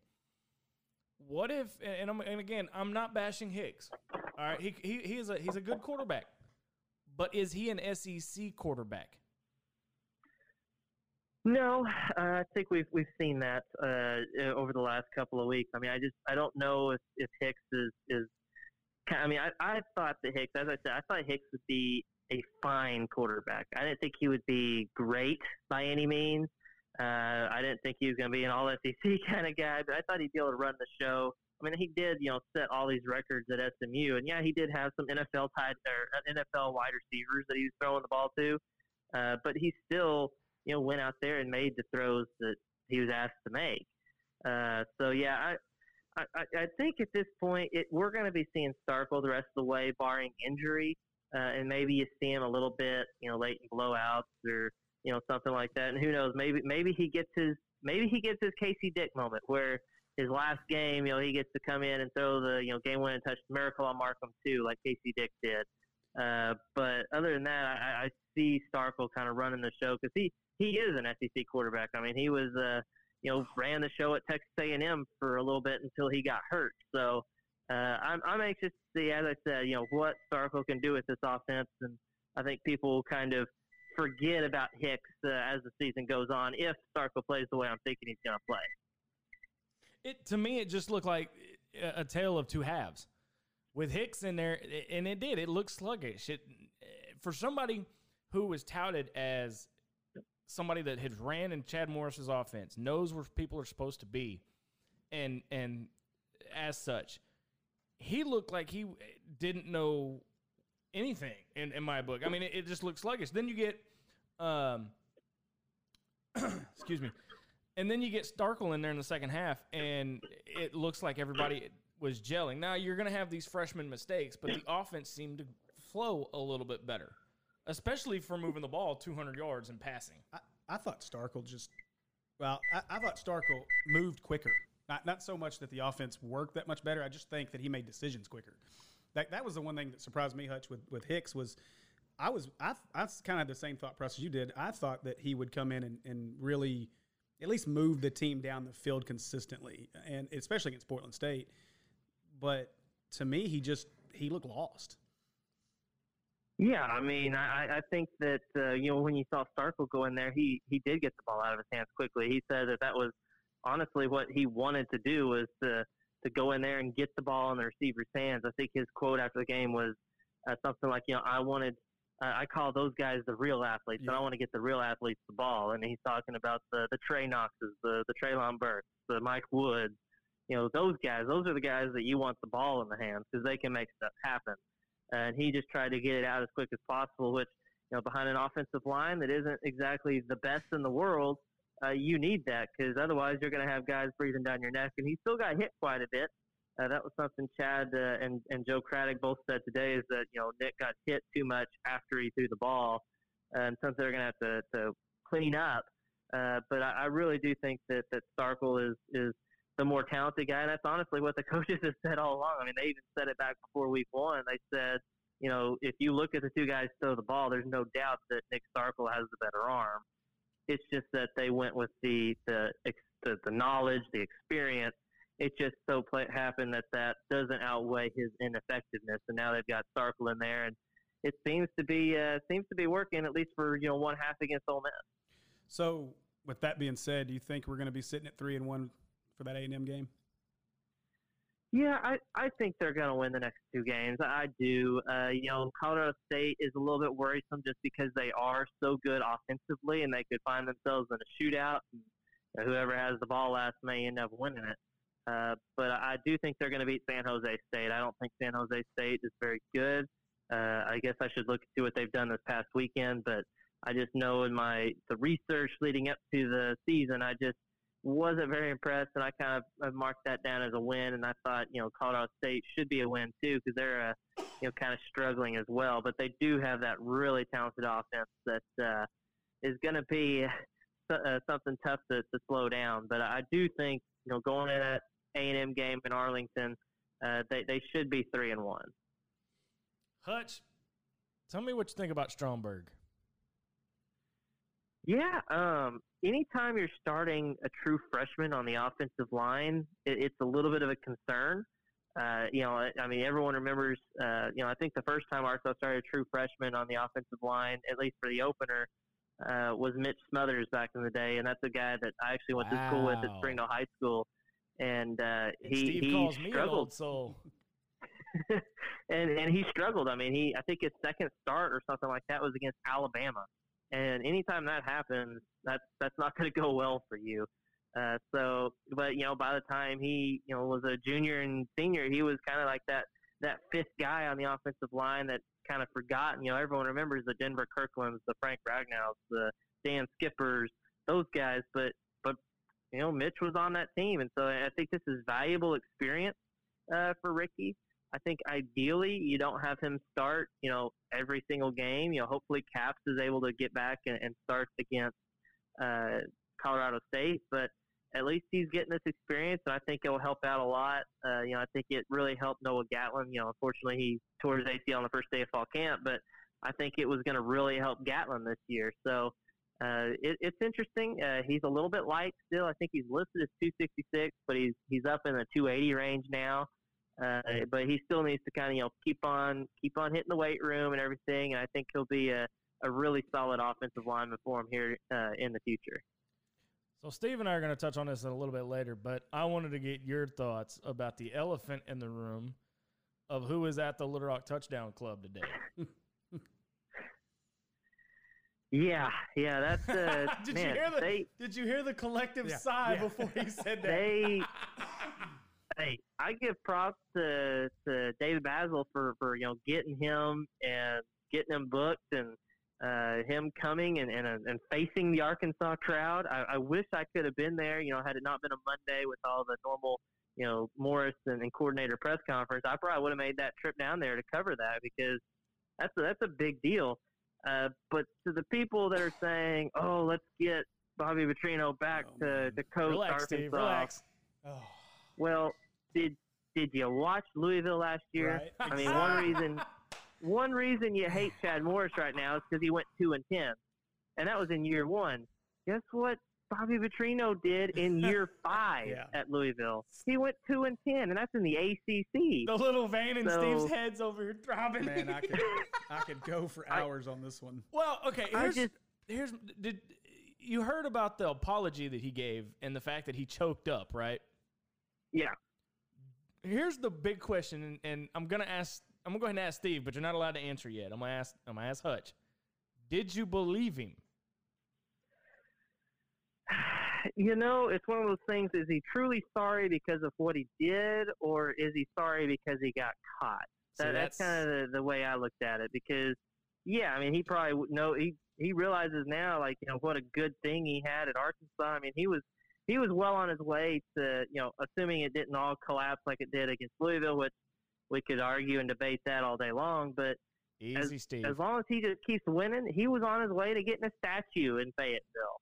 And now here he is, unemployed and basically begging for forgiveness and trying to find somewhere that'll hire him. And so I think really he's sorry with how it all played out. I think I don't know if a guy like that, the way he treated people. I wasn't around the team, covering the team at that point. I came in right after his tenure, but I've heard stories, and I just don't know if a guy like that could truly be, sorry for what happened.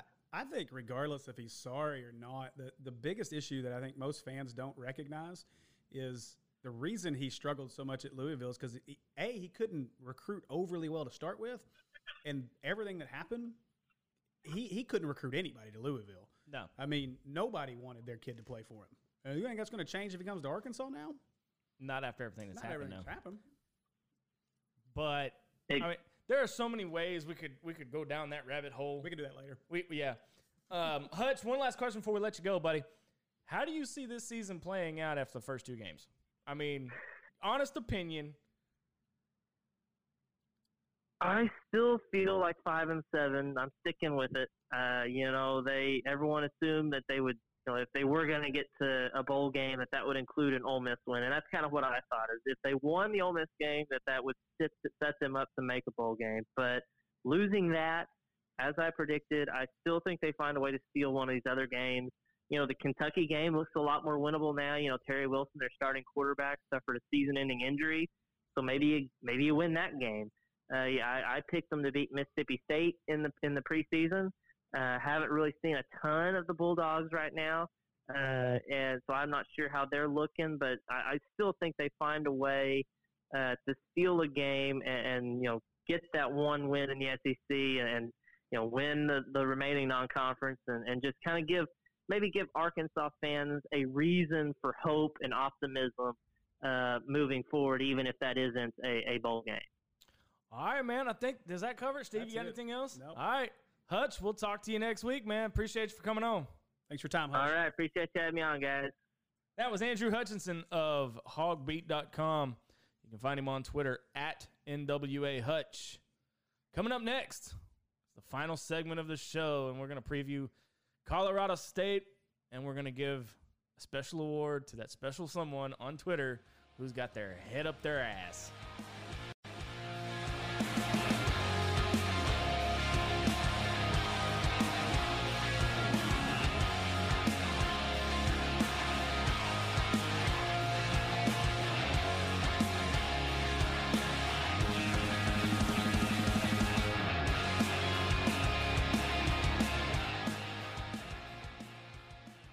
Welcome back to Inside the Natural State. Here with me again is Zach as we try to finish this thing up. Sorry, we got tied up watching that game a minute ago. Holy cow! That was a wild finish. I'm not sure that Monday Night Football is going to be able to top that the rest of the year. That was pretty awesome. I mean, you got the Raiders and the Broncos coming up next in the doubleheader. Yeah, that's a bad game.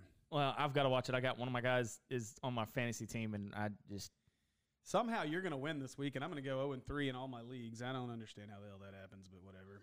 Just rookie luck. Beginner's luck, whatever. All right. So, tell me how you feel about Colorado State. We've washed the stains out of this last one. We've moved on. We're headed to Colorado State. The Rams. So, you have been saying this is like a redemption game because of the way the things. Not if they keep playing the way they have been. Well, I mean, as we go into it, in terms of, I guess, maybe look at it as a redemption game. Man, this is going to be a tough game. This is going to be a lot tougher than I thought it was going to be to start the year. I mean, this was one of those non-conference that I chalked up as a win, but I'm not so sure anymore. I don't think anybody is at this point. No, and what's interesting is as we go into Game 3, there's so many unknowns. Like going into the Portland State game, we knew nothing. Going into the Ole Miss game, we still felt like we knew nothing. I still feel like I know nothing. And going into this game, I still feel like we know nothing. This team doesn't have an identity. I feel more confident that with Starkel back there, that things are going to move forward a lot better. We can only wait and see. Yeah, I mean, but so this is going to be the first time this year that the back seven of this defense is tested. So because this is a throwing. They're averaging about 390 yards a game passing. 500 yards against Colorado State. Yeah, so total offense. So I mean, total offense. I wrote it down or was pulling some stats earlier, somewhere around in here. Oh, it's right there. So against Colorado, they put up 505 total yards of offense, 374 in the air, 131 on the ground. Now they ended up losing that game by like 20. I think it was like 52 to 30. I stayed up and watched that game. So, holy cow! But it was close for a good bit, and then Colorado kind of ran away with it. Now Colorado seems to be pretty good. They knocked off our favorite darling of the top 25 over the weekend, Nebraska, who's no longer in the top 25, thanks to that loss. Took them long enough. Yeah, 2 weeks. Woo. And I think that was the one that you had called, but was going to be the first one to fall out. I never understood how they could be in the top 25 there. I mean, anyway. So, and then this past week, they put up 582 yards of total offense. Now, that was against an FCS opponent. But we couldn't do that against Portland State. So, obviously, their offense is moving the ball. So, as we come into this game, the one thing that does concern me is, they're going to air the ball out. and our back seven has not been tested yet, No. and so I think it's gonna be big.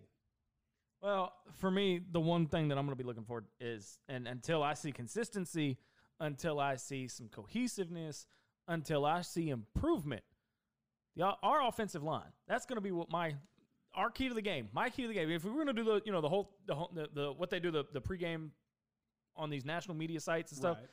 keys to the game. Yeah, the offensive line. Period. It is, and I've debated this a few times. I don't think the offensive line has played as bad as some people think they have. I think they're better this year than they were last. They've still got a lot of work to do. But, again, you've had some pieces rotating around with Caps being out, Stromberg having to play. But it's like you said early in the show that they're learning on the run. They are. Or learning on the fly. And it takes a lot longer for an offensive line group to gel. And then when you're having to bounce guys around because of injuries, especially this early in the year, that hurts the cohesiveness of that unit. So they're only going to get better. The one thing that I think will make the offensive line look better is with Starkel out there, the running game should open up. I Just agree. like we saw in the Ole Miss game, they're going to have to back the safeties back. They're going to have to actually honor what Starkel can bring in the passing game. So by pushing those guys back, you open the box up a little bit, and hopefully we can run the ball well in this game. If we're able to do that, then I think we win the game. So far, let's see, what did they give up? We're going to look back at some stats here. So, I mean, against Western Illinois, they only gave up 64 yards rushing. But let's go back but against Colorado, who's, a much better program. So total, Colorado rushed for 243 yards against them. So there's some openings to be had. Now, Colorado only threw for 232, but they were very balanced. So Yeah. Colorado State, we saw it last year. They didn't have a great defense. All the crap that happened in the second half to let them get back in, that was just us imploding. But defensively, they're not an overly good team. I honestly don't think you're going to see that implosion happen this year. No, I don't think so. I mean, unless just some craziness happens between now and the end of the year, I'm with you. I don't see that happening at all. I think that they'll be in every game, other than maybe a couple of these higher level teams that just have way more talent. But I don't.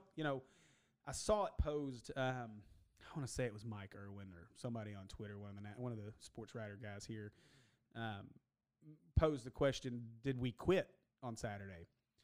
I didn't see anybody quit. I saw a defense get just worn down. I think the defense just ran out of juice. Yeah, and you saw the offense fight to the very end. I mean, that's something we didn't talk about too. How cool is it to see Coylin Jackson get his first touchdown? That's what I'm talking Really about. Excited for Coylin there. Everything he's been through since he got on campus, it was awesome to see him get his first score. Absolutely. So that was fantastic. So, did we win on Saturday? Are we giving predictions now? Let's go ahead and give them. Because we got a little bit more fun stuff to get into that I can't wait to get into. So when the season started, as I said, I saw this as a win. When the line came out today, I was really surprised about the line. 12.5 point favorites. Well, now some of them are as low as about 2 to 5. Some of them are as high as about 12 to 13. So I'm gonna pull this up while you're thinking over. I'm gonna pull my. I mean, let me make a call to my bookie real quick. You want my honest opinion? Well, I don't want you to lie to me. Well, I'd like us to win, but if we keep playing like we have last 2 weeks, we're not going to. Well, but again, you've got 2 weeks to figure this offense out before we get back into conference play in Dallas at A&M. Right. And this is a perfect time to do it with Starkel coming in. And what better time? I was going to say, what better time to get it done than right now? Yeah. I mean, this makes the most sense. So because of By the way, I was going to say before you jump into that, I was wrong. You were right. Let's just leave it at that. Okay. What was I right? Starkel. Well, I think we all saw that. I mean, look, I'm just trying to give you credit. Just take it. I'm not taking credit yet because let's see what happens against Colorado State before I take any credit. Katie's burning a hole into my skull behind you. So Stephen Jones may be the guy after this week. Who knows? I mean, they're just going to keep going down the rung if this keeps happening. So, I mean, we know she doesn't like KJ. I'm sorry. Go ahead and say that. What did you say? I said Starkel first. Oh, boy. Yeah. Hey. So, yeah, I think that, I mean, yes, if they would have named Hicks the starter, I'd pick this as a loss. I'm going to pick this as a win. I'm looking here at my bookie. Yeah. Arkansas is currently a 10-point favorite. See, I'm surprised by that. I think so. At 12.5, I wouldn't have touched this game. I won't touch this game anyway. I don't bet on Arkansas. It's a bad idea. My heart. Yeah, my I saw you put on Twitter earlier today. Bet your entire mortgage on Colorado State. Well, at 12.5, I almost would. Now that was before they announced Starkel, which is funny. The line hasn't moved in our favor since they announced Starkel as a starter. But I'm gonna pick Arkansas. I think I'm going to go ahead and, oh, gosh, I don't know. I think, all right. Starkel in there. The offense is going to move better. We're not going to have the mistakes. I mean, we're showing 40. Give me 45. Holy crap. 45-35. I want whatever you're smoking. I or whatever cough medicine you're taking. Here's the thing. I think the offense. You really think we're going to wait? We haven't even sniffed 45 points. I understand that. Much less 30. But, okay, we both agree that there's 24 points we left on the field on Saturday, right? Yeah. So, and we scored what, 17? Yeah. So, I mean, you put that together, you're at what, 40, 41? So, I mean, and that was legit at least 17 points there, legit, that should have been scored. I mean, yeah, you're right. Took one touchdown for sure off the board, a field goal that we should have made. And you know the thing is these mistakes that we're making are mental. They are. It's I saw something. Mental. I saw something that was really telling. I didn't want you to say the name before, but there was a moment, that very first drive when Starkel came in the second half. I think it was the first play we had a pre-snap penalty, and then the second play we called timeout. Well, I don't know how many people saw what was happening in that situation, but it was right in front of us.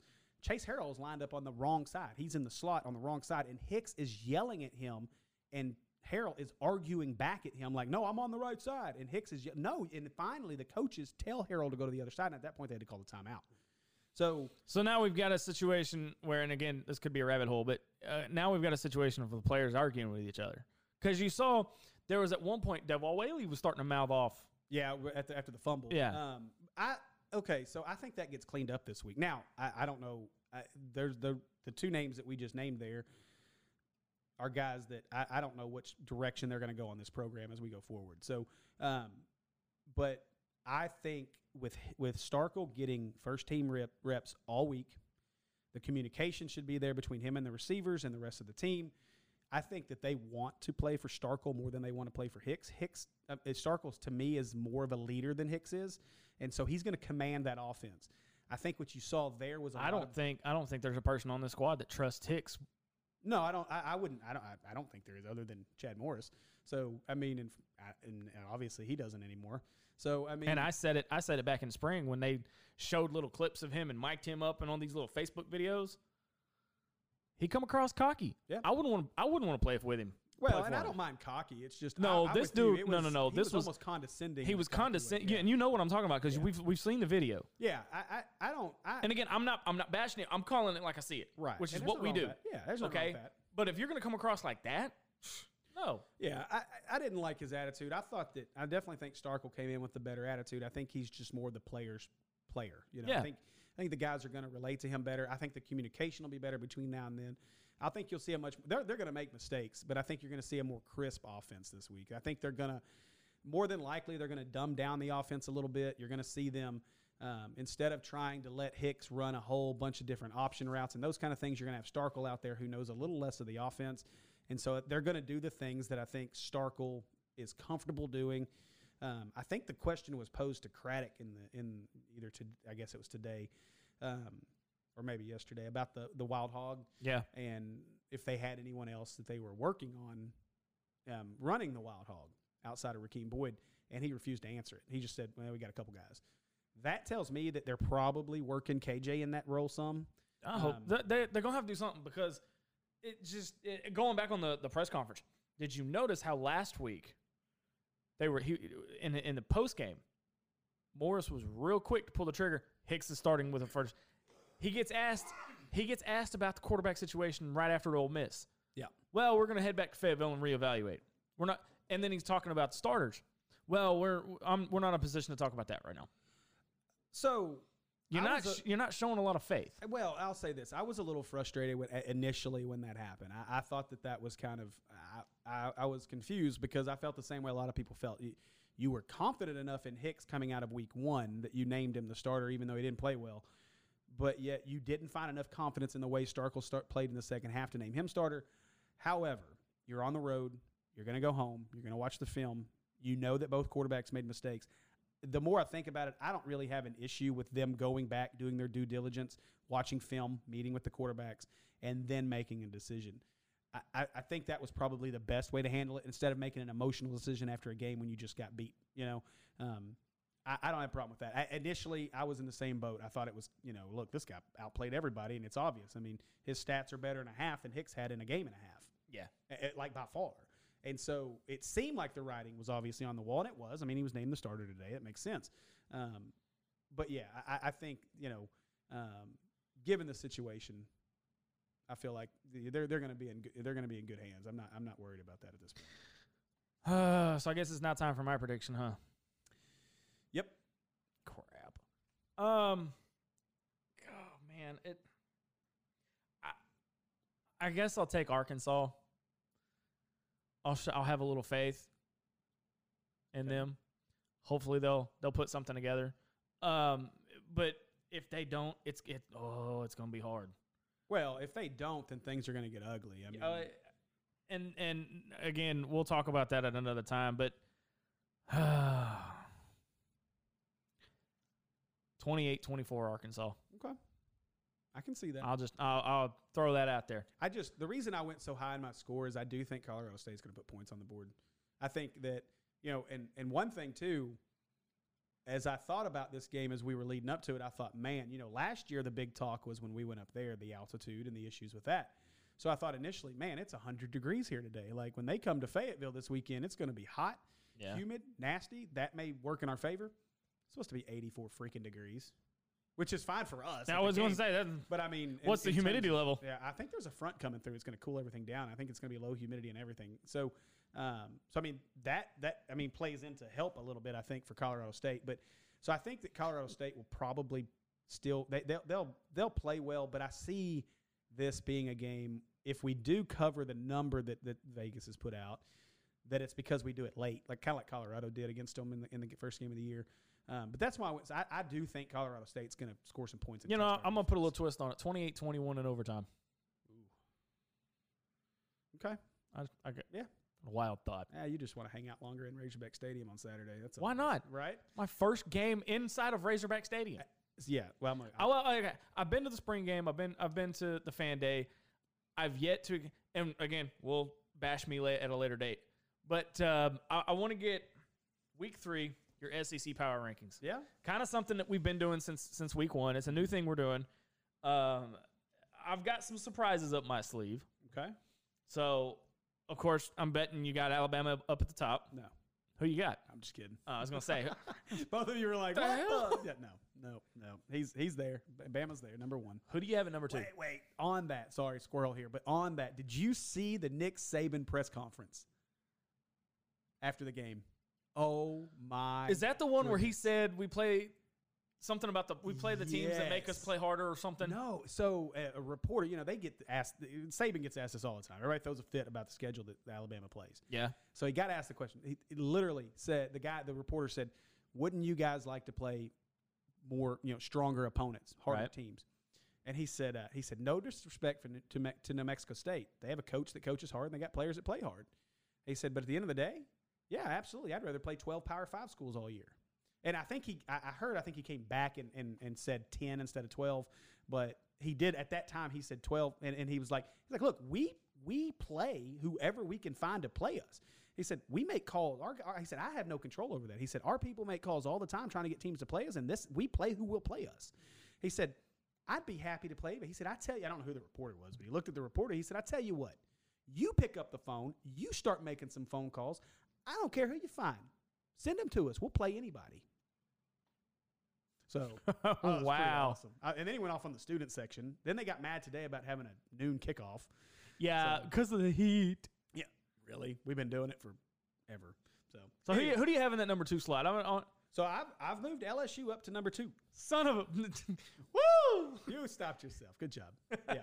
Yeah, I've got and you and I have not talked about this at all. We have not. Nothing. Yeah. Okay. So I have no idea who your 14 are. I don't know where they're at. I don't know. Okay. Well, yep. I've got LSU at number 2. They look good. Now, it was funny. There was all that DBU smack talk between both teams. Neither one of them are DBU. Neither one of them. Man, was that game ever fun? I don't understand why they still have why ESPN still has Georgia at number 2. They haven't played anybody yet. Well, that's why. I mean, they were there, and that's the logical spot. They've proven what they need to prove. They've won their first. So I've got Georgia at 3. I moved Georgia down a spot. I did too. I got Georgia at 3 as well. What do you have at 4? Auburn. Yep. And now, Auburn didn't look overly crisp against Tulane. Again, they struggled a little bit. Kind of going through the motions a little bit, I think. So, but again, they've also got a true freshman at quarterback. Yeah, and they're dealing with the same things. Bo Nix. They're trying to work out some kinks as well. But yeah, I've got Auburn 4. Who do you have at 5? So I've got Florida at 5. Shut the hell up. I do. We're spot on right now. This is scary. This is really creepy. Number 6, I've got Mississippi State. As do I. Okay, this is going way too well right now. Who do you have at 7? A&M. There's no debate here. This isn't working. Number 8, I've got Kentucky. Son of a, you're 9. At 9, I have South Carolina. Give me something to go on. Wow. That's all right then. 10. I have Ole Miss. Okay, see, now we're different. All right. Now we're different. I got Missouri. Okay. And I can see that. I've got Missouri because they bounced back. They did, but man, West Virginia is awful. Yeah. That is a bad football team. That is I've got Ole Miss at 11. So I've got Ole Miss 10 and Homer in me. I've got Arkansas at 11. I just can't put Arkansas behind at the zoo. And the last two are textbook, Vandy and Tennessee. The state of Tennessee is bringing up the rear right now. How the University of Tennessee 0-2. That reminds me of something. So no, I am. We're good. This was during the game. So during the game at Oxford, in timeouts, they were showing games on the jumbo. They were showing the Tennessee game. I literally thought they were going to stop our game because when they go into the game, they take everything off the screen and you just get your whatever's up there. They played the finish of that Tennessee game because it was the very end of the game.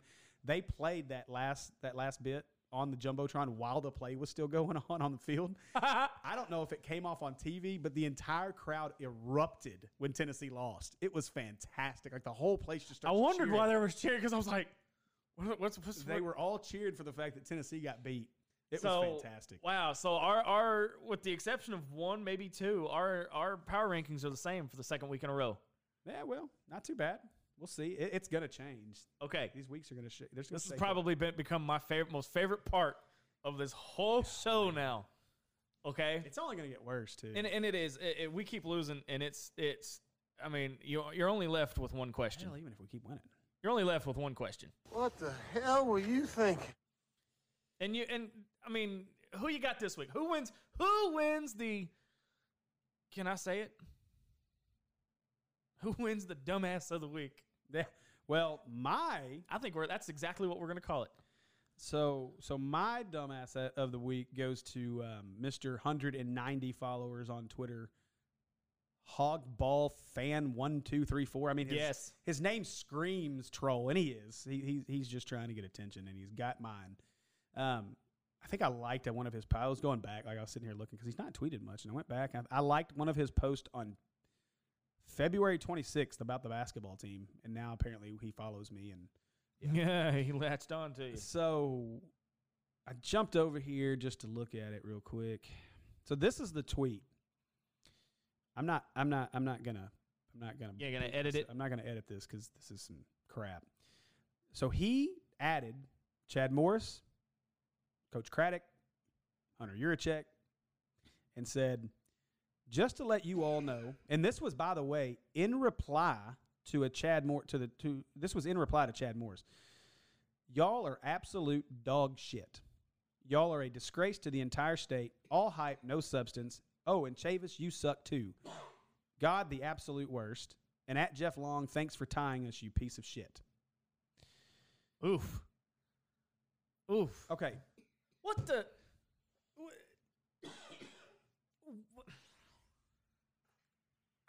I don't get it. What good does that do? It's not even about what good it does. There's just no point in it. And at the end of the day, I guess you do have to question the point. And the point for him is he's trying to get attention. He grabbed the attention. He's a troll. He's trying to get he's trying to get people worked up, I think. But I was going back here. Sorry, I'm trying to find. I had a little interaction with him as well today. But my question to him, so my issue here is this dude's going to come out and he's going to at the coaches. He's going to at the AD. He's going to go after Jeff Long, which I don't have a problem with. That's fine. But we don't like him anyway. Yeah, we don't like him. What did this fan base expect? So we've sat here and talked to the Hogettes, Hutch, a lot of other people on social media. Talked among each other, listening to all the talk radio. The general consensus has been this is a 5-7 win team. Yeah.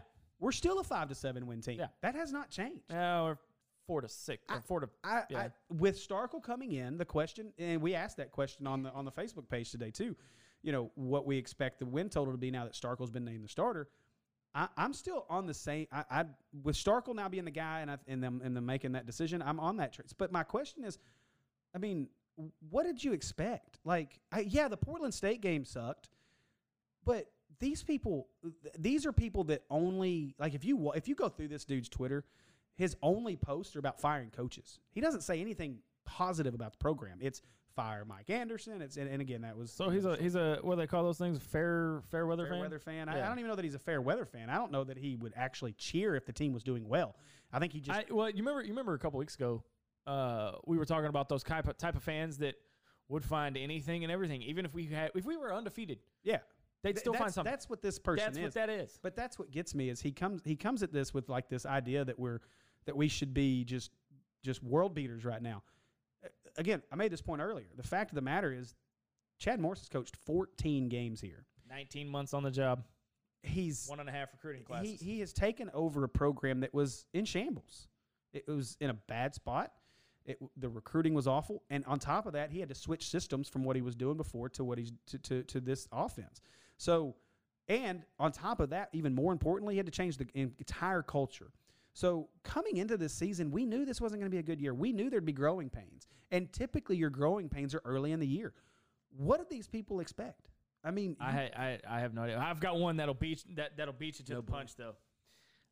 It's not on Twitter actually; it's on Facebook. Mm-hmm. Marion A. Frazier has his own podcast or whatever. Oh boy! Says he poses the question as the title of his episode or what have you. Could Arkansas freshmen enter the transfer portal if Arkansas loses to Colorado State? I saw that.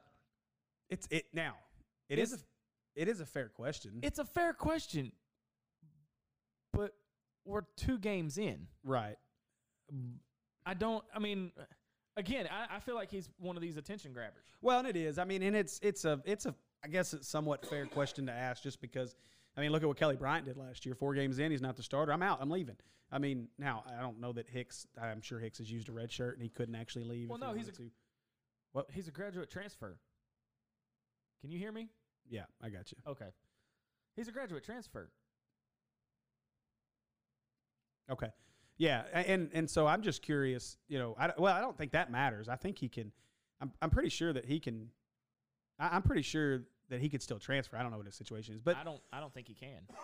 But so from that perspective, I can somewhat see where that question comes up, but why would these freshmen transfer? They're playing. Most guys are going to transfer because they're not playing it. Right. The guys that are here right now that committed to this team last year that are playing this year, Trey Knox, Traylon Burks, all these guys that are out there that are trying to put on a show, they knew what they were getting into. It's not like they thought they were coming to a 12-0 football team. They even said that, the culture change is coming. The Diamond Gang, the new Arkansas. Right. And that kind of thing. Yeah, so, I mean, sure, there's going to be some guys enter the transfer portal after this season, and that's fine. Let them go. But to question whether or not these freshmen who are actually making an impact are going to go anywhere, now, had we not made the switch from Hicks to Starkel and Morris tried to be extremely hard-headed and stick with Hicks, then I think it's a fair question because I think you start to lose the team. I don't think Morris has lost a team at all. I think these guys love playing. I've got some inside information, and there's a little bit of uneasiness. I mean, it's still early, but word is coming out of the locker room, it's a little bit uneasy.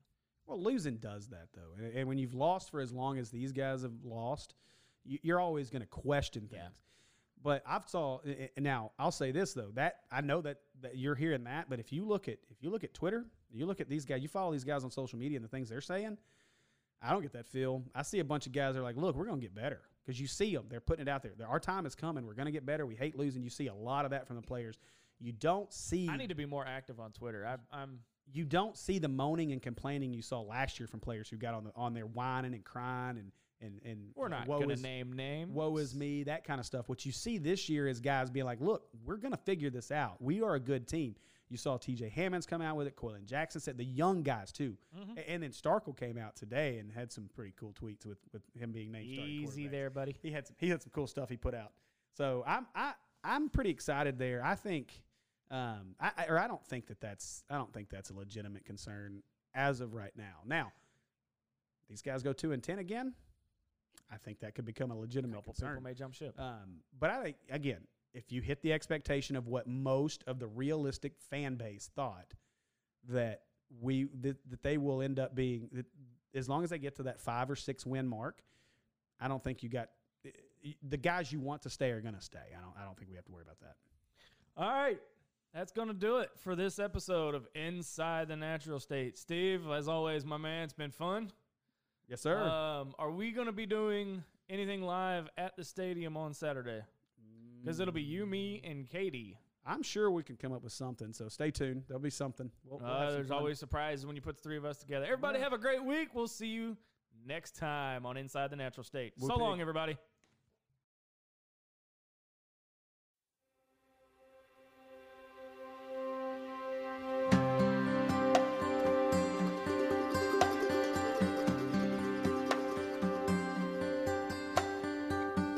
Where were you when the world stopped turning on that September day?